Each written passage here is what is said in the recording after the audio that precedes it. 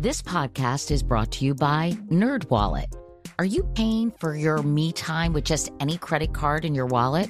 While you shouldn't stop treating yourself, you should start paying with a credit card that has perks.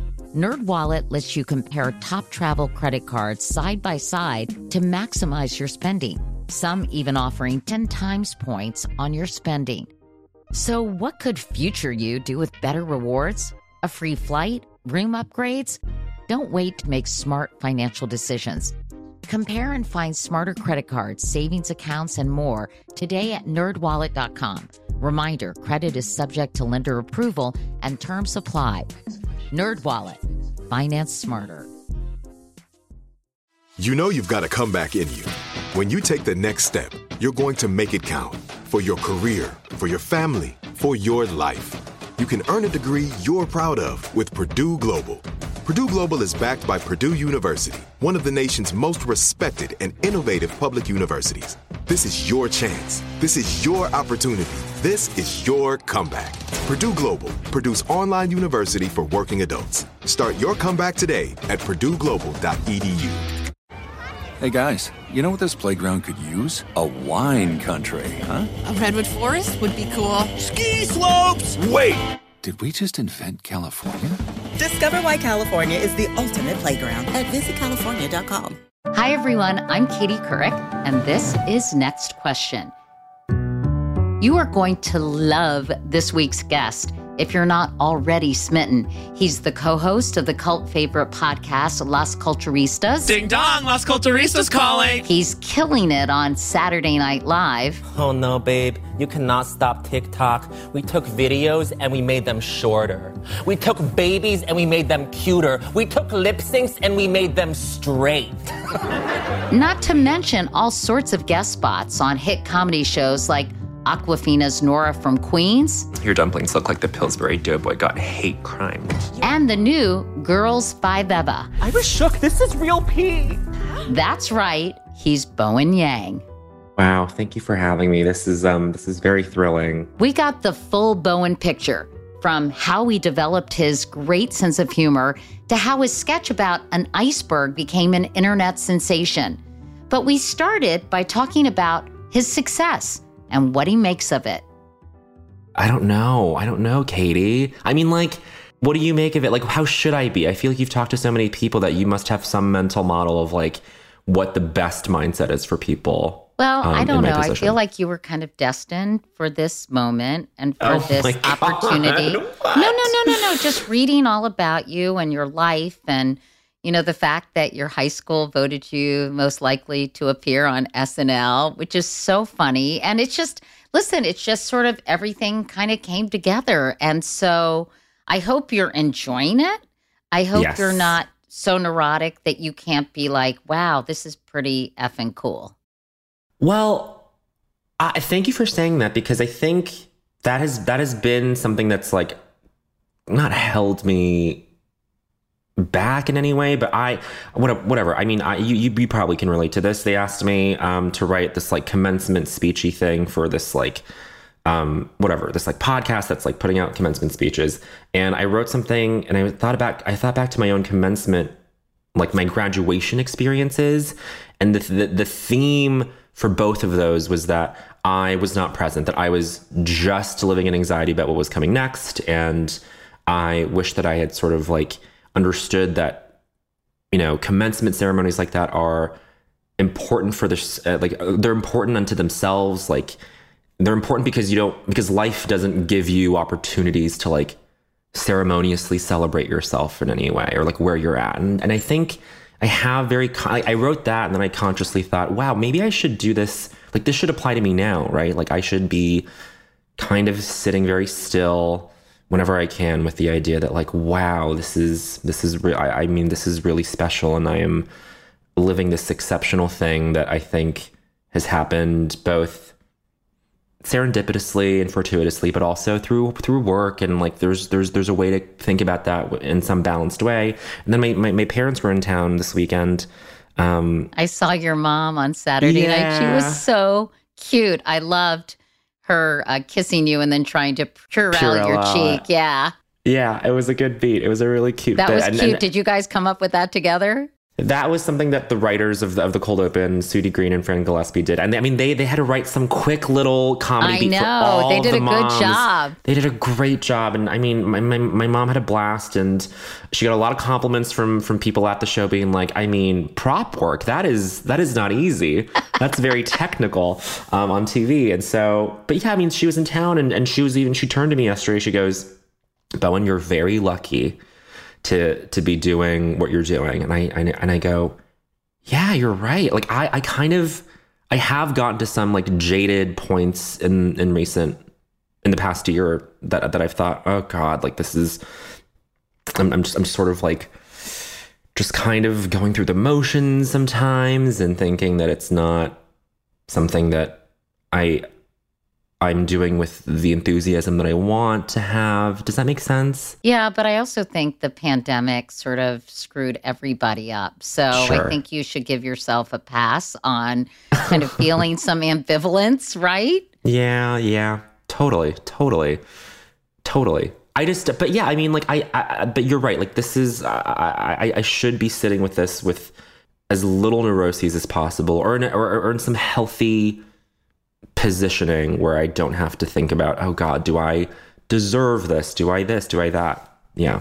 Yeah. And, just enjoying it because, it's interesting because the work is work, but it's also work that clearly you have been sort of training for in one way or another your whole life. And Sure. I in preparing for this interview, I loved hearing sort of your really fascinating life story about your mom and dad. They're both born in China, yes, and both very accomplished, right? Your dad's an engineer, Yes. sort of with mining expertise. Your mom You is an got it. OBGYN.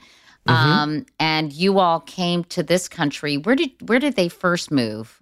So they met in China, and they first moved to Brisbane, Australia, where my dad was getting his doctorate. And then at that point, my mom sort of made the sacrifice to, her license didn't just transfer over when she moved out of China. And so she was sort of just making sure that we were all that the children were being raised for a while before she got back into work. When we moved to Canada, we moved to Kingston, Ontario, and then Montreal. And then that's where my sister and I were up until I was like 8 or 9. And then we moved to Denver, Colorado in 99. And then I grew up there until end of high school, and then moved here in New York for college. And I've just been here ever since. But yeah, it's that's like a really crazy little Commonwealth pinball Right. thing that they've played. Yeah.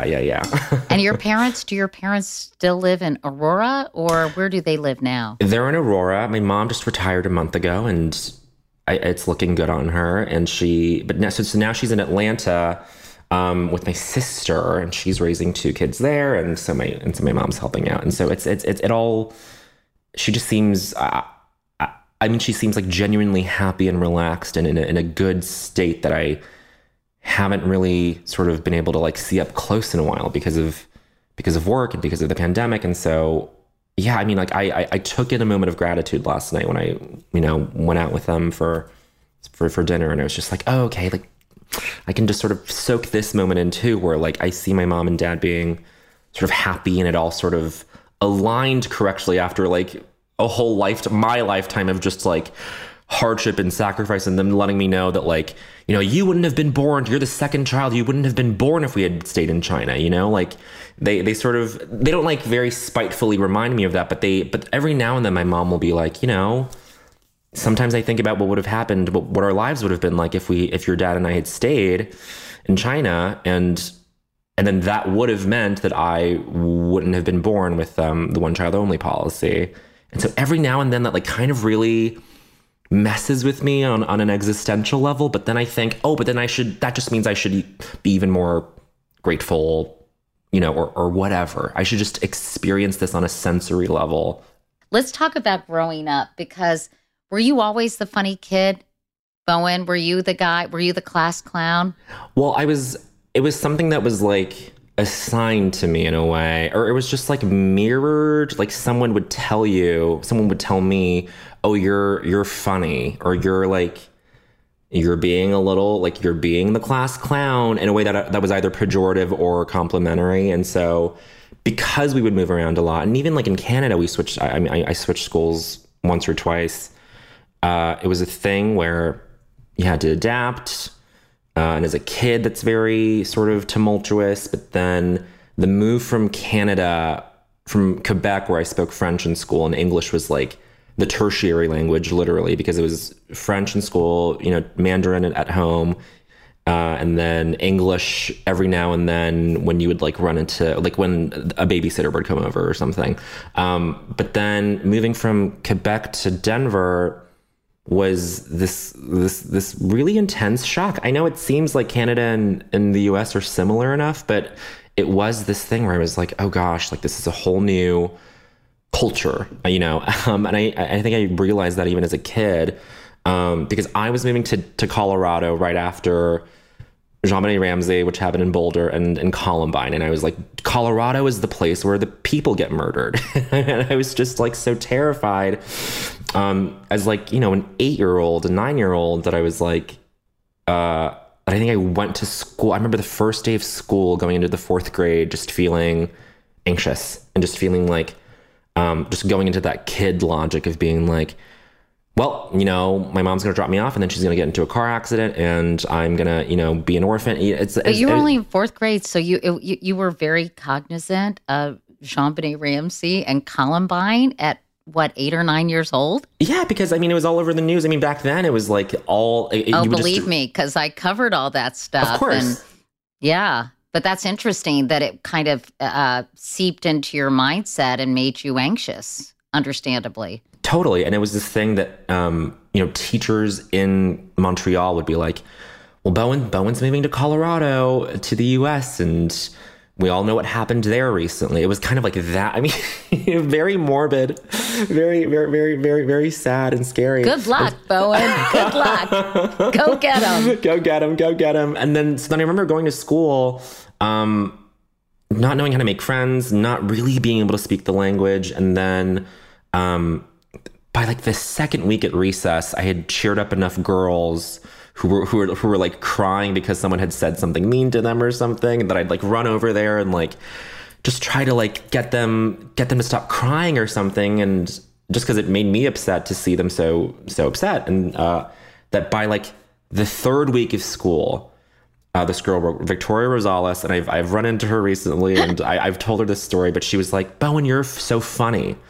And that was like this, like, someone conferring upon me this identity that I was, funny, or I could like turn something on to make someone laugh or something, elicit that out of them.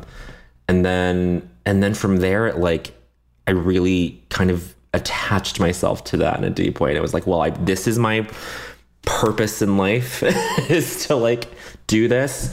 But it sounds like it was mixed with a lot of empathy, that you were very conscious of when people were suffering. Like, a lot of kids probably wouldn't go over there and help someone who had been hurt. So that's kind of an unusual quality for a little boy, especially. I don't mean to gender cast or whatever, but I think it takes a certain emotional intelligence to kind of pick up on those things and to go to someone's rescue that way. So you did have empathy along with the ability to make people laugh, right? Oh my gosh. The fact that you are observing this out of like immediately kind of picking up on this after I sort of share that is why you're Katie Couric. But anyway, but yeah, I guess so. Yeah. So you became sort of the funny guy, and you not only became the funny guy, but you also were obsessed with SNL. At what age did you start watching the show? Probably at too young an age, because it was right when I moved to the U.S. And I don't believe we got it in Canada back then in the late 90s, because I didn't hear about it until I moved to the U.S. And then I forgot who was the host one day, one week, but my sister had told me about, I'm going over to my friend's house to watch this show called SNL. And I was like, I haven't heard of that. And she goes, oh, it's the show where it's, little comedy skits is how she described it. And, there's a celebrity each week that comes in and is in all of them. I was like, that sounds so cool. And then a friend at school had also just been a fan of the show, and this was back in like the Sherry O'Terry, Will Ferrell, Chris Kattan era. And so it was all very broad and big and wacky. And don't do drugs. Woo! Yeah. Oh my God. I mean, the Spartans, like that was like my way in, and and I was Charlize Theron. That was my first episode that I ever saw. Charlize Theron was the host. Ladies and gentlemen, Charlize Theron. And I went over to my friend's house to watch it on a Saturday night. It was the neighbor's house, and so I think my parents, it was just a dinner party situation, and then it was Saturday, and so we stayed up and watched it, and I thought, wow, this is so cool, and it's live. I mean, it was just so many, it was just such a get me up to speed on what American pop culture was, because I wasn't super tapped into it growing up, even in Canada before we moved.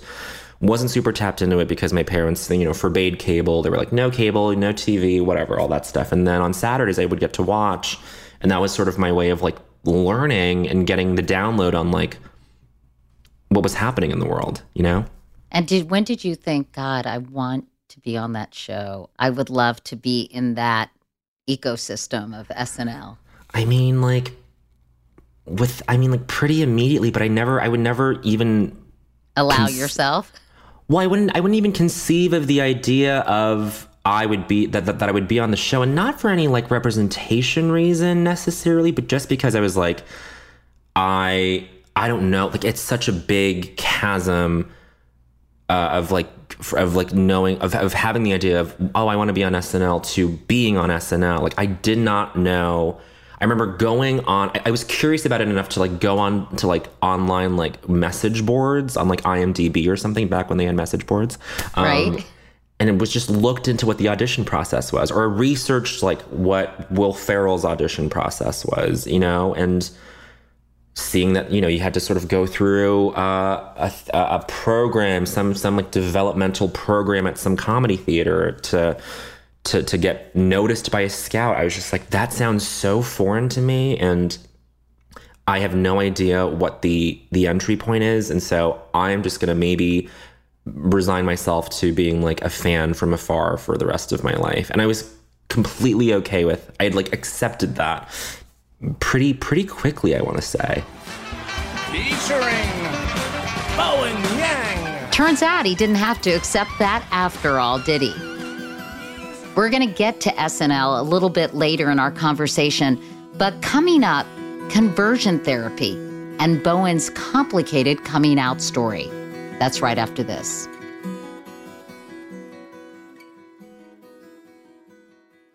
This is it. Your moment. This is your time to make your comeback with Purdue Global. When you come back with a Purdue Global degree, you create opportunity for yourself, your family, and your future. It's a degree you can be proud of, a degree that employers will trust and respect. Purdue Global offers working adults like you over 175 flexible degree programs to meet your specific career goals. These include associate, bachelor's, master's, and doctoral degrees and certificates. Purdue Global degree programs range from nursing to business to communication and more. Whatever your interest, we have the degree that will move you forward. You have the knowledge, you have the experience. Now it's time to get credit for the work you've done and earn the recognition you deserve with Purdue Global, Purdue's online university for working adults. You know you're worth it. We do too. So don't wait another second to get the degree that will take your career to the next level. Start your comeback today at purdueglobal.edu. Hey guys, you know what this playground could use? A wine country, huh? A redwood forest would be cool. Ski slopes. Wait! Did we just invent California? Discover why California is the ultimate playground at visitcalifornia.com. Are you looking for the perfect move-in ready home this spring season? Now's the time to buy at Fisher Homes. For a limited time only, enjoy below-market interest rates starting at 5.375% APR, 6.139% APR. With these exclusive lower rates, you can save hundreds on a move-in ready home and start enjoying the benefits of home ownership even faster. Schedule your personal tour with one of our new home specialists at FisherHomes.com and make this spring the season you find your perfect home sweet home. Financing provided by Victory Mortgage, LLC, NMLS 461249, Equal Housing Lender.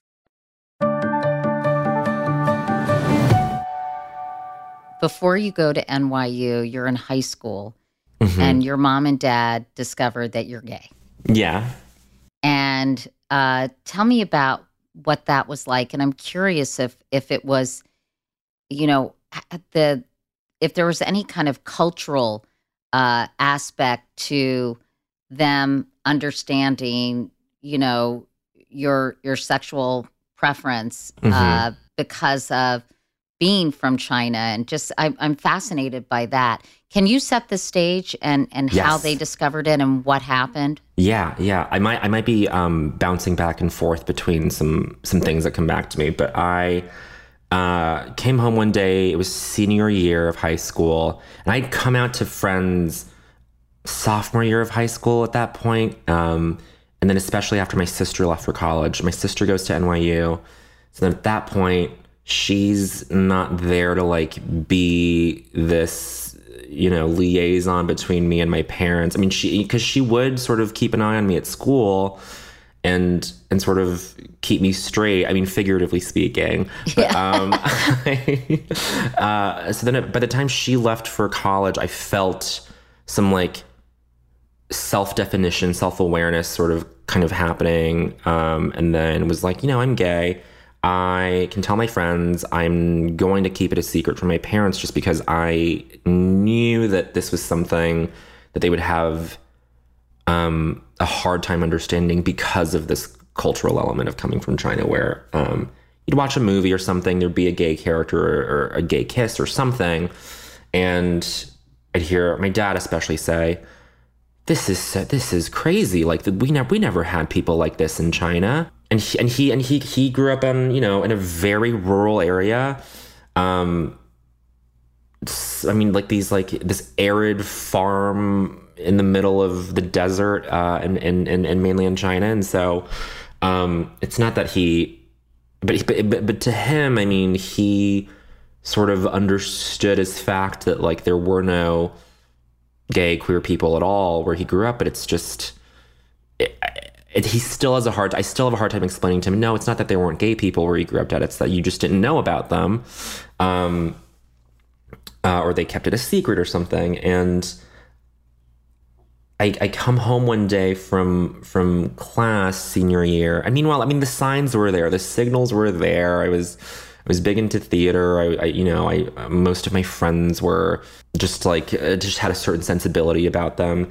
And so I came home one day to an open chat window that I had it was a very salacious, not so clean chat window that I had open. And then my mother had printed out this exchange and sort of had me go through it and just be like, you have to explain this. And then pretty quickly, my dad comes home, and it's just me. It's just the three of us at home. My sister's off in college, so it's the three of us just having these long, painful conversations where I just had to be like, yeah, this is it. This is who I am. And it wasn't me coming out on my own terms. But at that point, I just had to own up to it, because there had been like suspicions before that my parents, there'd been things that my parents just kind of decided to look the other way on. But this was finally a time where I thought, you know, I'm about to go to college. I don't want to keep secrets from them. I've been found out, but I might as well own up to it. How did they react? Do you remember? I had not seen my father cry since, I'd only seen my father cry once, and that was when my grandfather passed away, when his father passed away. And then I was coming home to him and my mother crying every single day for like 2 weeks. And just being like, and just truly feeling that viscerally I had done something wrong, that I had like caused them pain at a level that I had not seen from my dad. And just like, you know, Asian soap opera heaving sobs from both of them.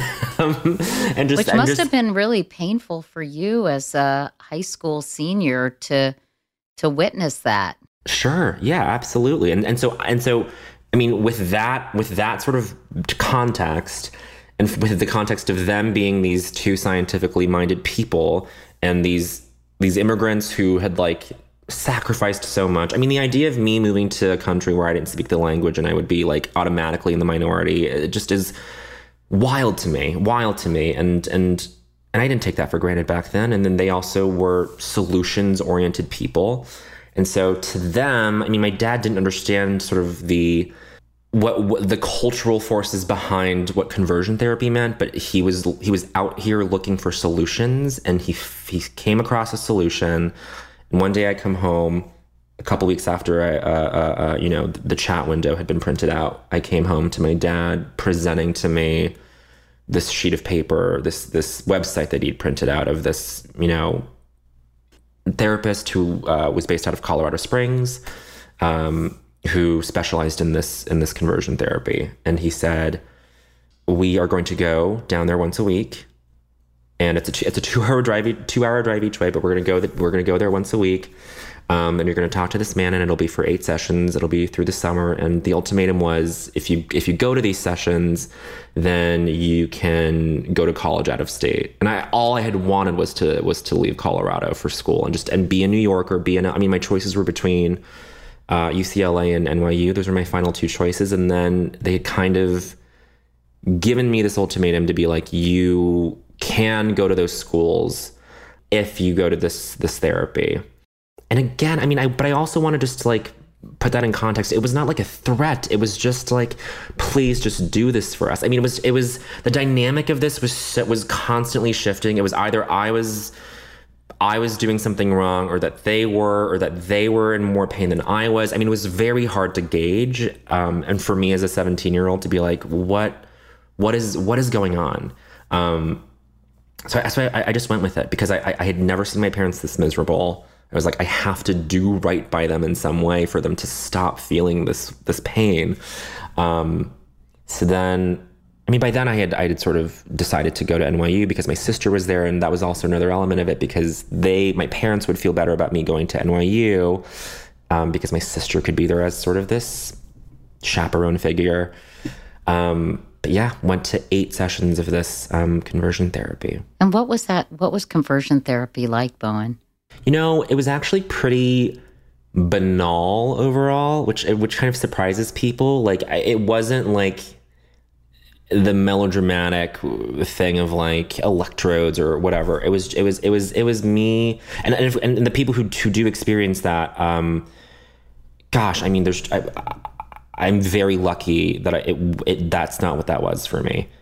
But what it was for me was this easing into this like framework that same-sex attractions are like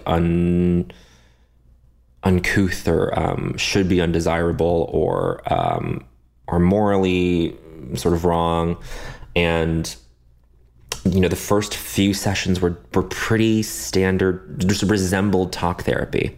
Even the therapy that I have now, I'm like, oh, this is remarkably similar to my first experience with this, which was under these very wild pretenses.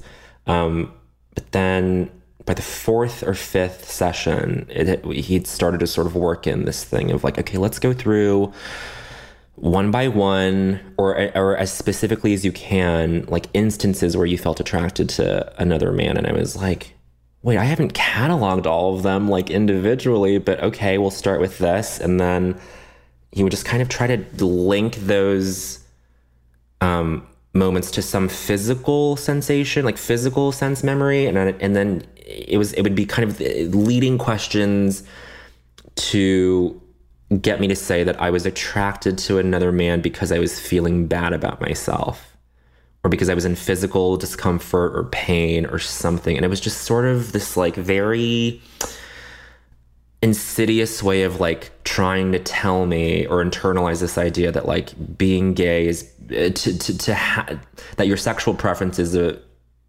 a result of your external circumstances. Mm-hmm. So sort that's of a strange what it was. association. And so you go through all these sessions for your parents because you love them. And as you said, you'd never seen them so miserable. And did you come home and say, or did you kind of let sleeping dogs lie, head off to NYU and just hope that time would acclimate them and make them become more accepting? It was the latter, but then even at the there was like a 1 inch tall person in my head that was like, maybe this works. Maybe this works. Maybe you go to NYU and everyone tries to reinvent themselves in some way when they go to college. I was like, maybe you try this on for size being straight. And so went to NYU my freshman year. I move in with my sister. Did not do the dorms, moved in with my sister and thought, wow, okay. I mean, she is the room next to mine. She knows everything that I am doing. And that's sort of an interesting experience for me to like go to college and like still and feel like I'm with family. And it was a great time. I mean, like she and I still say like, I mean, we were great roommates. Was she accepting though of the fact that you were gay? Or I mean, where did she come down on this? She was put in this very tough spot to like mediate both sides.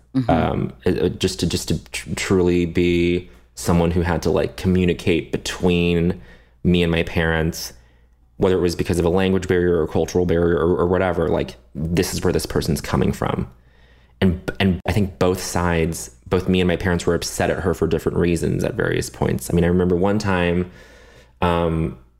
she knocked on my door and sort of slipped, or she knocked on my door and she handed me this like book that was written by some like conversion therapy quack. And I was just like, I don't want to read that. And then she was like, well, it would mean a lot to mom and dad if you did. And I remember being very upset at her for a long time for that specific incident.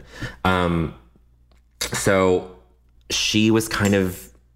She was trying to keep the peace in the family. Totally. And like, that's its own sort of emotional labor that like I still haven't fully like, not appreciated, but like I haven't fully like thought about that in a way that like, oh God, like she was in her own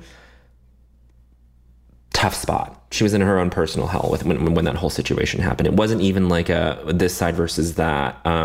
It was like my parents sort of expressing some care and love for me because they had been socialized to think that being gay was going to set me back. It was going to put me in danger and all these different things. And they were being protective. And I think, and it's hard, it's still hard to parse out where that protective instinct starts and where the homophobia ends or the other way around, you know? Right.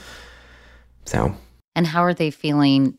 Was there a moment where you felt like your parents kind of adjusted or accepted and said, this is, you know, because it's interesting. I've been writing a memoir and I was looking back at how we covered Matthew Shepard.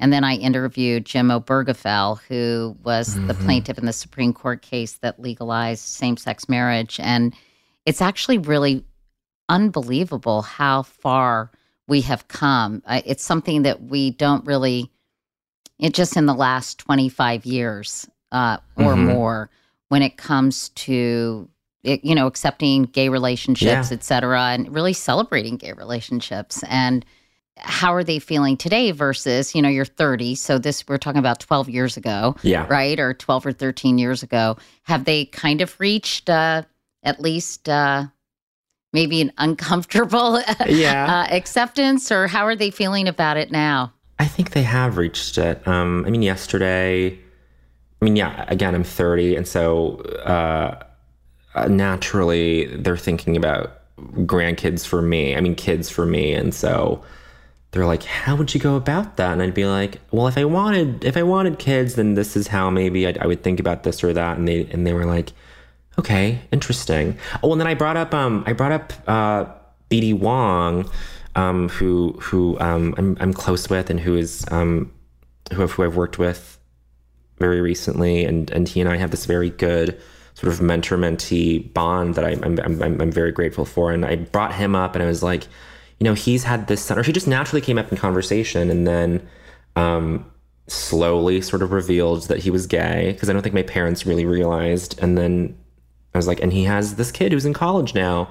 And then my dad was like, he was married to a woman. I was like, no, he got a surrogate and all this stuff. And then he was like, Interesting. So he's adjusting to it. It's not fully inconceivable to him that this kind of thing happens in the real world. But if there was a moment, this also involves my sister, because I had done this interview with Maureen Dowd for the New York Times, my first season on the cast of SNL, and she'd sort of, in her way, I mean, she just Maureen Dowd, she's great, but she teased out of me these details about the conversion therapy, and I hadn't ever shared that on that scale or in that public way before, and it was just like in the newspaper, it was in the Sunday Times, and it was just like, whoa, this is crazy.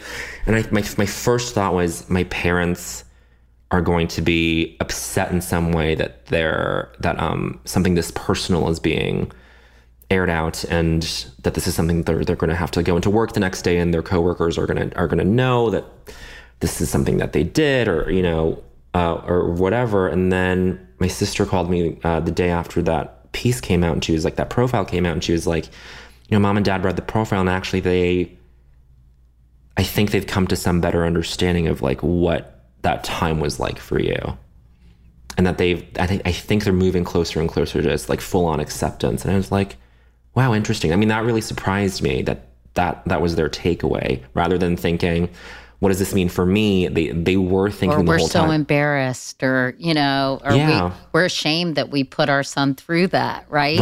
On so many different levels, they could have had reactions. Absolutely. But instead their parental thought was, oh, what did this mean for our son? And I just, that kind of surprised me in a very sort of meaningful way. So I think it's been very incremental over the past 12 years, and probably like the way that it's been sort of collectively incremental for everybody. We're going to take a short break, but when we come back, the grueling SNL audition process and that viral Titanic sketch. I think my publicist was very clear. I'm not here to talk about the sinking. That's right after this. This is it. Your moment. This is your time to make your comeback with Purdue Global. When you come back with a Purdue Global degree, you create opportunity for yourself, your family, and your future. It's a degree you can be proud of, a degree that employers will trust and respect. Purdue Global offers working adults like you over 175 flexible degree programs to meet your specific career goals. These include associate, bachelor's, master's, and doctoral degrees and certificates. Purdue Global degree programs range from nursing to business to communication and more. Whatever your interest, we have the degree that will move you forward. You have the knowledge, you have the experience. Now it's time to get credit for the work you've done and earn the recognition you deserve with Purdue Global, Purdue's online university for working adults. You know you're worth it. We do too. So don't wait another second to get the degree that will take your career to the next level. Start your comeback today at purdueglobal.edu. Hey guys, you know what this playground could use? A wine country, huh? A redwood forest would be cool. Ski slopes! Wait! Did we just invent California? Discover why California is the ultimate playground at visitcalifornia.com.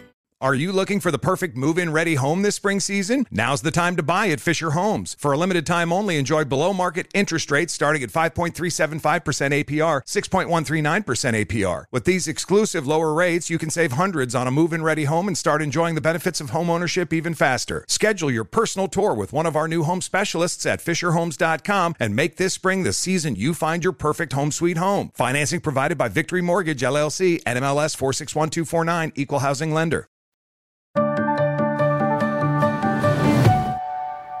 What did you major in at NYU? I was a chemistry major. Oh my God.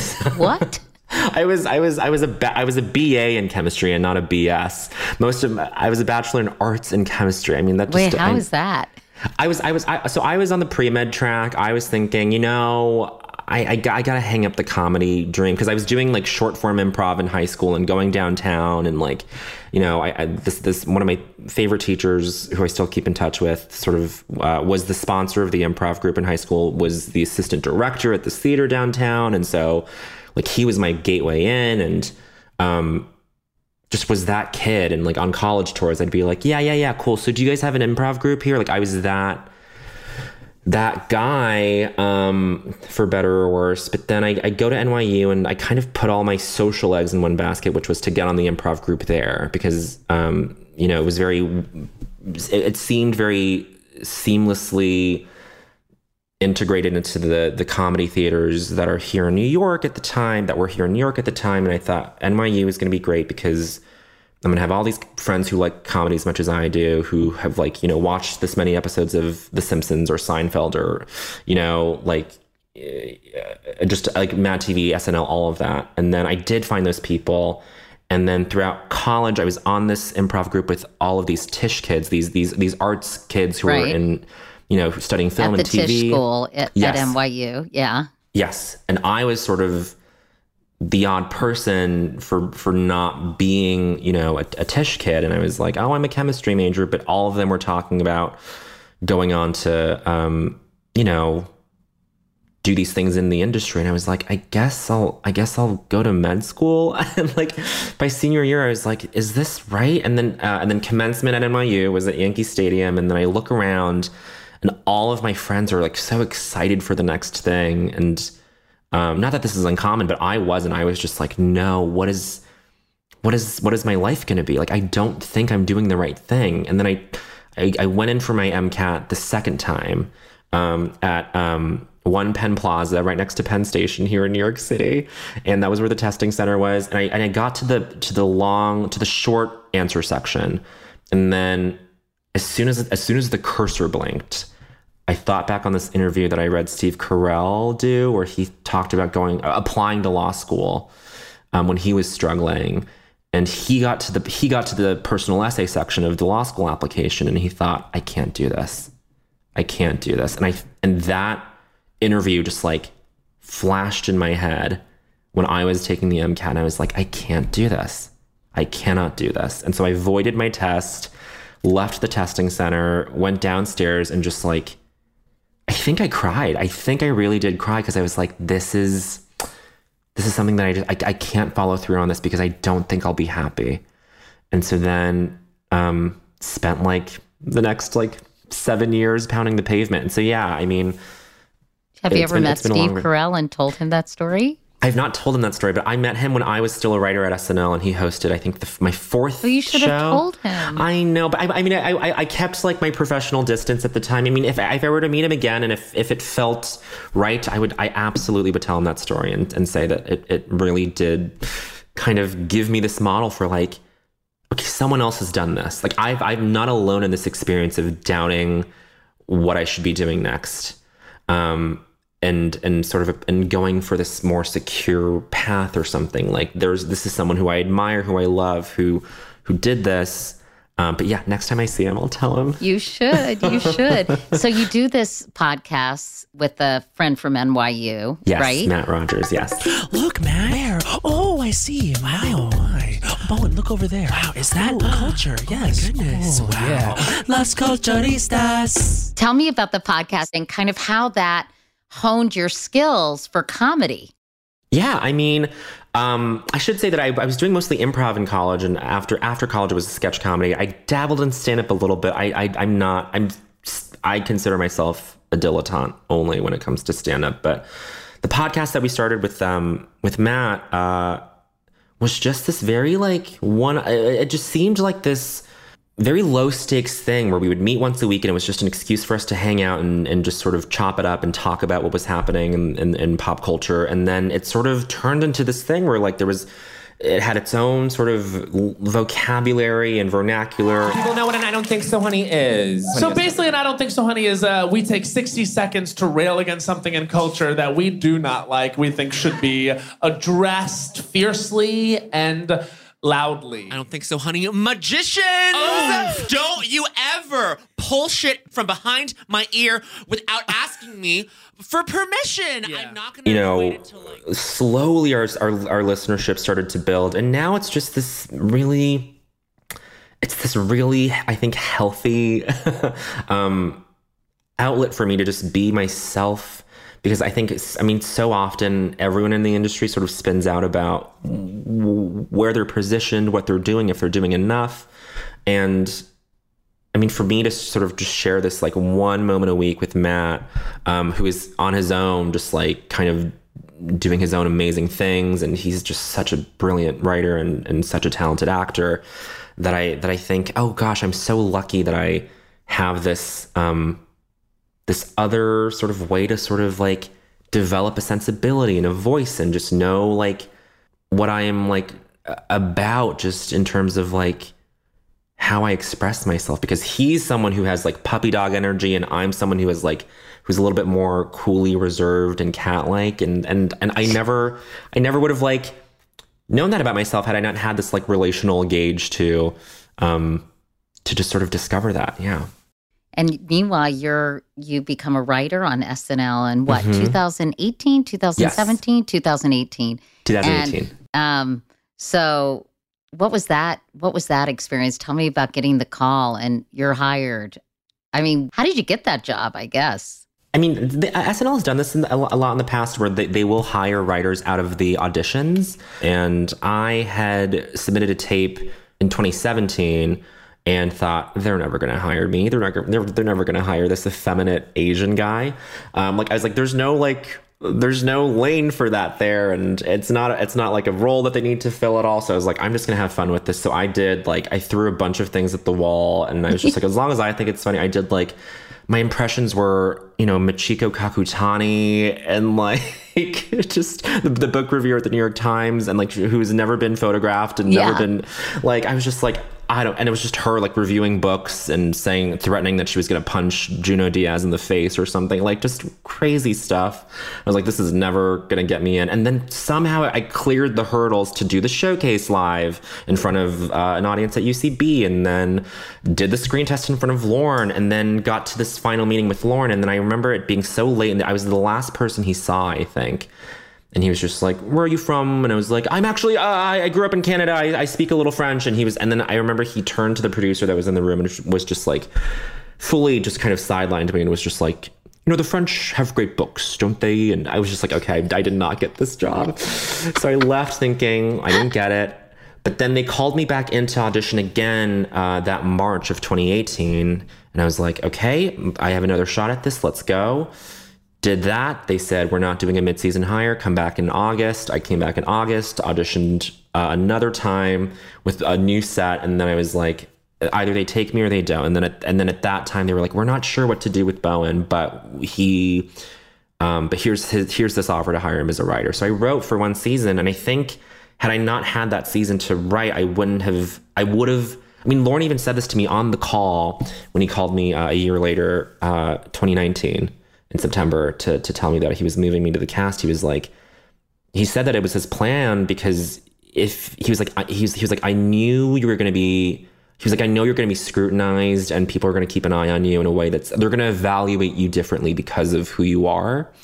And so I would have done you a disservice if I had thrown you out there like without a paddle. Like if you didn't know how this place worked on a creative level as a writer, then you would have had a harder time. And I think he's right. Like wow, that was really nice of him, Bowen. I mean, like he was, he had your back. He did. I think he did. I really think he did. And I think he was right because by my second week on the show as a cast member, I got something on that I'd written with some other writers, but I knew as soon as the piece got picked to go to the show, I knew who to talk to for the costume. I knew who to talk to for the props. I mean, I just knew on a production level what to do, what my resources were. And I would have had no idea if I had just been plucked out of, the morass and thrown in and been Seems like figure it out. Every cast member would benefit from writing on that show for a year, right? I think so. And yeah, and there are plenty of examples of people who did that. Sudeikis, Leslie Jones, Tina, right? Tina, yeah. Just a lot of people who have successfully modeled, a tenure there have done that thing. I would be remiss not to talk to you about what's going on with so many Asian Americans and hate crimes and how horrifying this has been and how late as a culture, we were to recognize this, I think, in many, many ways, Asian hate and these antiquated attitudes towards Asian Americans. It's been a revelation, and it shouldn't have been. But before I get to sort of the larger issue, as someone who was the first Chinese American cast member, as someone who was openly gay on the cast, how did that inform your humor or your feelings about being a part of the show? Yeah. I feel like, I tell people that I came in at the right place at the right time. I believe that Terry Sweeney in the 80s was the first, I think he was the first gay cast member on SNL for a season. And he, I think, was like one of the first gay people on primetime television, or not primetime, it's SNL. So it's technically not, right, I guess. Right. But he was one of the few, if not only gay people on TV. And then there was John Milheiser in 2014, I want to say, who was on the show as well. But in my case, I came in, and at that point, there had been this legacy of queer writers and performers too, with Terry and with John and with Denitra Vance and with Kate already being so established there. I mean, I came in at a time when it was not an uphill battle for me to be like, I need to prove something about what you can do at the show as a queer person. And so I came in already having a relationship with some of the gay writers at the show, like James Anderson and Julio Torres. And I just thought, wow, I feel some pressure, obviously. I would be sort of dishonest if I was saying that I didn't, but I thought I have things, I've sort of the wind at my back in terms of like doing this in a way that I think will satisfy me creatively and hopefully make other people understand where I'm coming from. With the whole thing of writing their first season, I thought, at least, it goes back to what Lauren was saying. Like, he would have done me a disservice by like throwing me out there just with me not knowing how anything worked.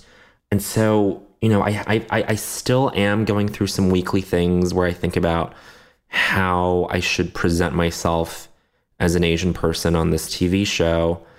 But in terms of being put out there as an Asian person on the show and having the Asian person's viewpoint, I struggled with that a lot when we, about a month ago, after the Atlanta shootings, we would come back from a hiatus, and it was on people's minds, both outside of the show and at the show internally, where people were like, it has to be addressed in some way, right? So what do we do? And then I just heard through different people at the show that like the hope was that I would write something for Weekend Update as myself to talk about what was happening.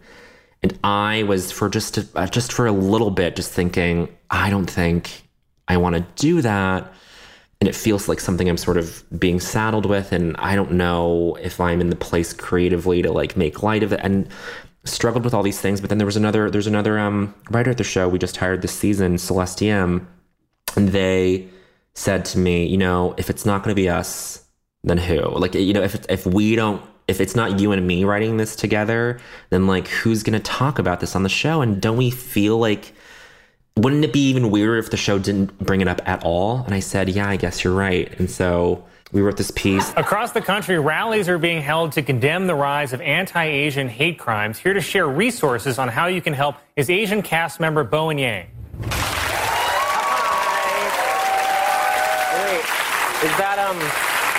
Is that my official title, Asian cast member? That's how you told me to introduce you. Yeah, I set your ass up. Feels good. That led with some jokes at the top, but then kind of takes this left turn into this place of kind of despair and hopelessness that I think is honest, is authentically like what a lot of Asian people are feeling in this country, where they're like, there's no dialogue to have with someone if their instinct is to like punch a grandmother on the street, So it takes a turn into there, and then we sprinkle in some jokes, but then at the end, it gets strident, and that's sort of like a nice structure that Lauren, I think, likes, and that's been on the show in the past when it comes to like, a grim story like this. In Mandarin, there's a cheer that goes 加油, which basically means fuel up.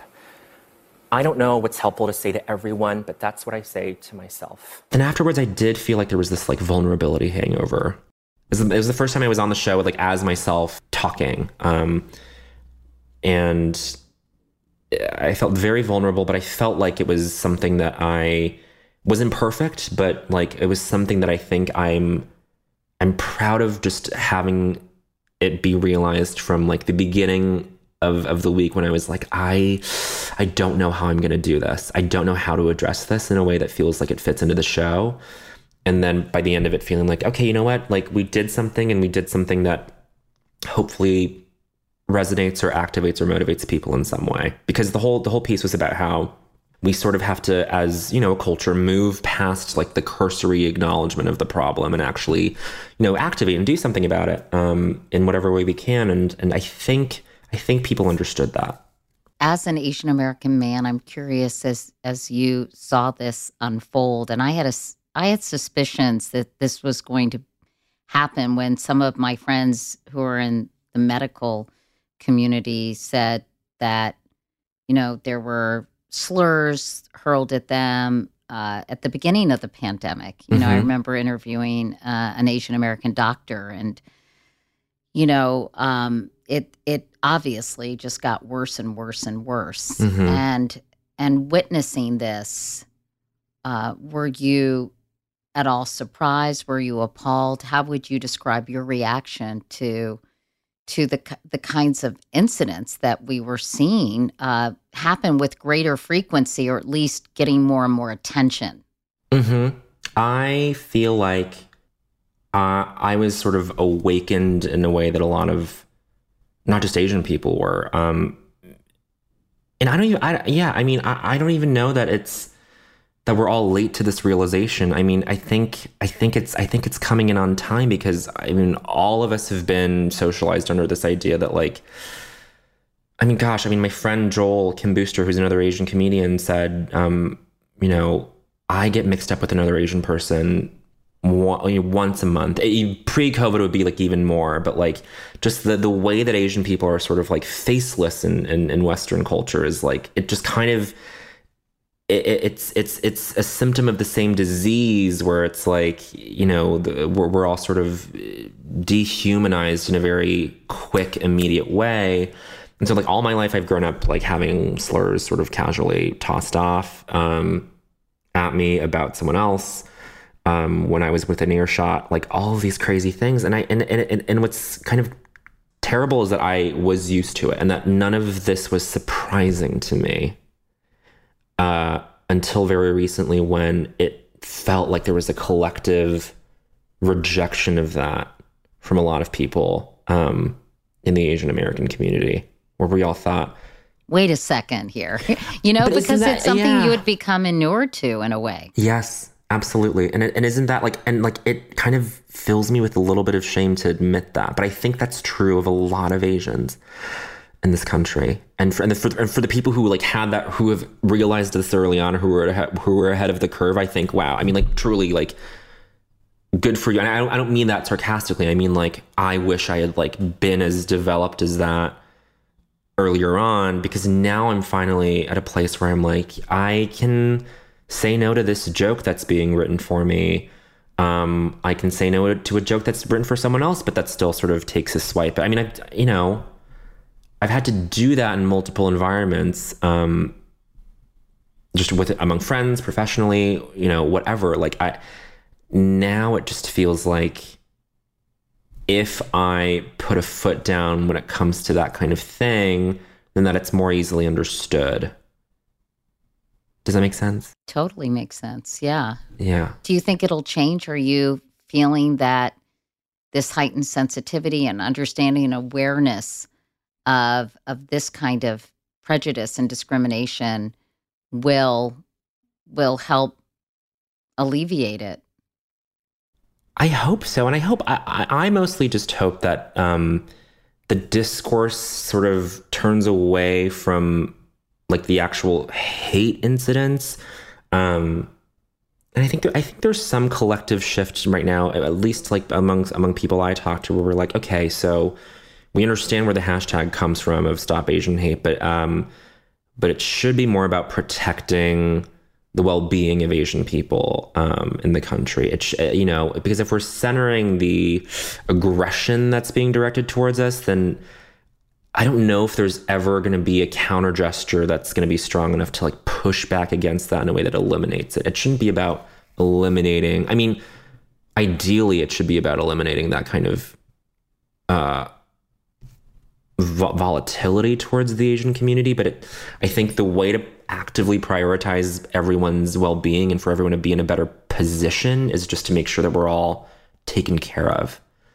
Just on a material level, emotional level, all of that. So that's like the thing that I hope for and that I foresee maybe happening is that we all kind of we take it out of the terms of like a hate crime. It's not about like the prosecutorial way of like making sure people are brought to justice for whatever they do, but it's just about making sure that like people up and down every class in the Asian community are just sort of solid.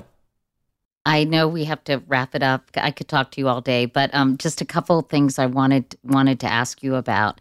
Where did you come up with the crazy iceberg skit? Next week marks the anniversary of the sinking of the Titanic. Here to explain his side of the story is the iceberg that sank the Titanic. Hi, Colin. Hi. Thanks for having me. This is always a really weird time of year for me. Well, thank you for being here. And just tell us, what was going through your head that fateful night? Thank you for that question. You know what, Colin? That was a really long time ago. I've done a lot of reflecting to try and move past it. It's one very small part of me, but there's so much going on beneath the surface that you can't see. Right, yeah, like an iceberg. Is that your favorite that you've done so far? It was probably the most fun on a performance level, just being in the room and just having it play. But it was Anna Dresden's idea. She's one of the head writers at SNL now. And she texted me back in February. She said, for the April 10th show, maybe you play the iceberg that sank the Titanic. And I was like, what? What are you talking about? And she was like, I don't know, never mind. We'll get to it in April. Like she had this idea months in advance because she was like, it should be somewhat timely because of the anniversary of the sinking, which is in the middle of April. And I go, okay, maybe. And so we let it rest for a couple months. And then the week of that show, I texted her on Monday. I was like, what do you think of that iceberg idea again? And she was like, I completely forgot about it. But then we started riffing on it. We're like, okay, he's there to promote his album. He's there. He doesn't want to talk about it. He's really grown since then. All these things. And I mean, the entire time, you have to understand, Katie, the entire week, both of us looked at each other multiple times and we're just like, this is never going to be on TV. Like, how will we ever make this work? And we would just cackle, like laugh hysterically to each other. Like, what are we doing? This is nuts. Down to like Saturday at like 6:30 p.m., us just looking at each other being like, what are we doing? This is going to get cut immediately. Like, it's just such a big swing. And like, why would Lauren ever think that this would make any sense? Then we did it at dress rehearsal and it did better than we thought. We were like, oh, okay. And then Anna comes to me afterwards and she's like, Lauren liked it. And I was like, all right, I guess maybe we do it. And then finally the pics come out for the air show. It's in. I go, wow, I guess we're doing this. And then somehow the air audience was even more on board than the dress audience was. And I was like, this was just, I mean, every star aligned for this. And I just can't, I still can't believe it happened. Why are you attacking me? You said you would be my Oprah, Colin. I never said that. Well, someone did. And you also had that Harry Styles skit that was never going to see the light of day until Harry Styles, like, I don't know, you completed him or something, Bowen. he exhumed it from the grave. And I mean, that was another moment where I turned to him and Cecily Strong, who was with me in that sketch. I co-wrote it with Julio Torres, this wonderful comedian friend of mine who was a writer there for several years. But I turned to both of Cecily and Harry, and I was just like, this can't be on TV. But that's when it's the most fun, is that like things that you never think could come to pass on the show end up happening, and then they have this weird life of their own afterwards. That's the most delightful part of the whole job. It must make you question your judgment, though. Like if you think, oh, this is going to kill, and it bombs, and this is the strangest thing ever, and it becomes a viral sensation. I mean, the inverse happens all the time. Things that you're like so sure about that just no one else is on board. No one else is even remotely into it, and then it's the other way around so many other times too. And that's sort of the best part of the job, is just not ever getting it down to an actual science. Because even writers at SNL don't know what they're doing, obviously, all the time. You have done so many things. I mean, is there something that, are you just going to continue to enjoy growing as a performer on SNL? I know you do stand-up still, even though I know you consider yourself a dilettante, but you still kind of play in that space a little bit. You did the Aquafina stuff. You know, if you sort of had to chart out the next 5 or 10 years, are there things you want to do? Are there kind of moments that you want to seize, or opportunities that you see yourself doing? Would you like to do more films, et cetera, et cetera? Yeah, I mean, I feel very Entertainment Tonight right now, but I'm just curious. Love it. I feel like to get this side of Katie Couric is actually, I can't believe I'm on the receiving end of this. But I don't know. I would love to. I mean, there's this phrase that I repeat all the time from Tony Hale, from Veep and Arrested Development. Love Tony Hale. It's fantastic. But I think someone asked him, I forget where, but someone asked him what his best sort of career advice was. And he said, especially when it came to comedians or comedic actors, he said, instead of investing in a career, instead of thinking about in terms of investing in a career, think in terms of investing in a community, because it's the people you come up with that sort of make it such a good experience. And I think I'm very lucky to feel like I'm a part of a community among people who, you know, I would do like Brooklyn bar basement shows with, 5 years ago. And now they're in movies, and they're writing for shows, and they're doing all these incredible things. And so I just want I honestly want to think of some way to like build out this like way of developing some community around comedians, and especially queer ones, especially Asian ones, whether together or separately, that just like is able to come up together. Because I was talking to BD Wong about this, and he was telling me like, he's talking to me, he was like, you are probably the subject of a lot of these discussions where it's like, why did it take so long for an Asian person to be on SNL, or a fully East Asian person to be on SNL? And his theory is that like there is just no inevitable process for developing people who come out of certain programs, or there's no educational process. There's no process that like takes you from one end to the other that is as obvious as it is for certain other people. And so I'm like, oh yeah, like maybe there's a way to like build that.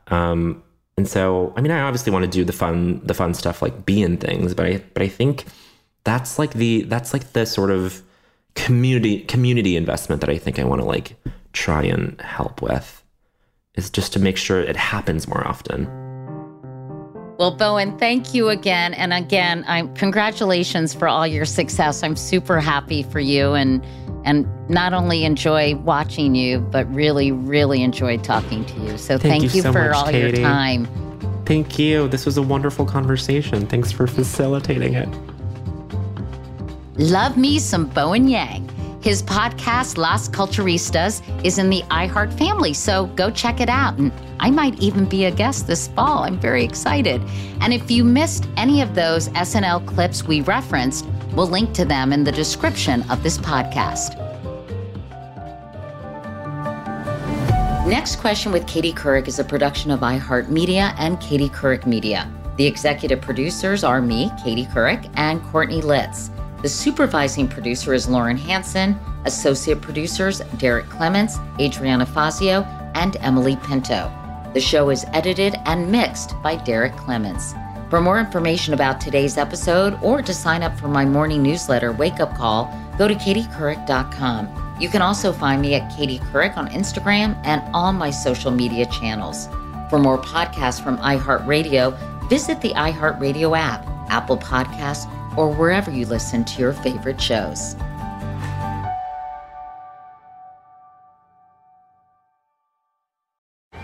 Hey guys, you know what this playground could use? A wine country, huh? A redwood forest would be cool. Ski slopes! Wait! Did we just invent California? Discover why California is the ultimate playground at visitcalifornia.com. Are you looking for the perfect move-in ready home this spring season? Now's the time to buy at Fisher Homes. For a limited time only, enjoy below-market interest rates starting at 5.375% APR, 6.139% APR. With these exclusive lower rates, you can save hundreds on a move-in ready home and start enjoying the benefits of homeownership even faster. Schedule your personal tour with one of our new home specialists at FisherHomes.com and make this spring the season you find your perfect home sweet home. Financing provided by Victory Mortgage, LLC, NMLS 461249, Equal Housing Lender. The wait is almost over. Get ready for the 2024 NFL season as the full schedule is announced. Every rivalry, every rematch, every rookie debut, every game revealed. The 2024 NFL schedule release, presented by Verizon, coming in May. Live on NFL Network, ESPN2, and streaming on NFL Plus. Terms and conditions apply to NFL Plus. Visit NFL.com/schedule release to learn more.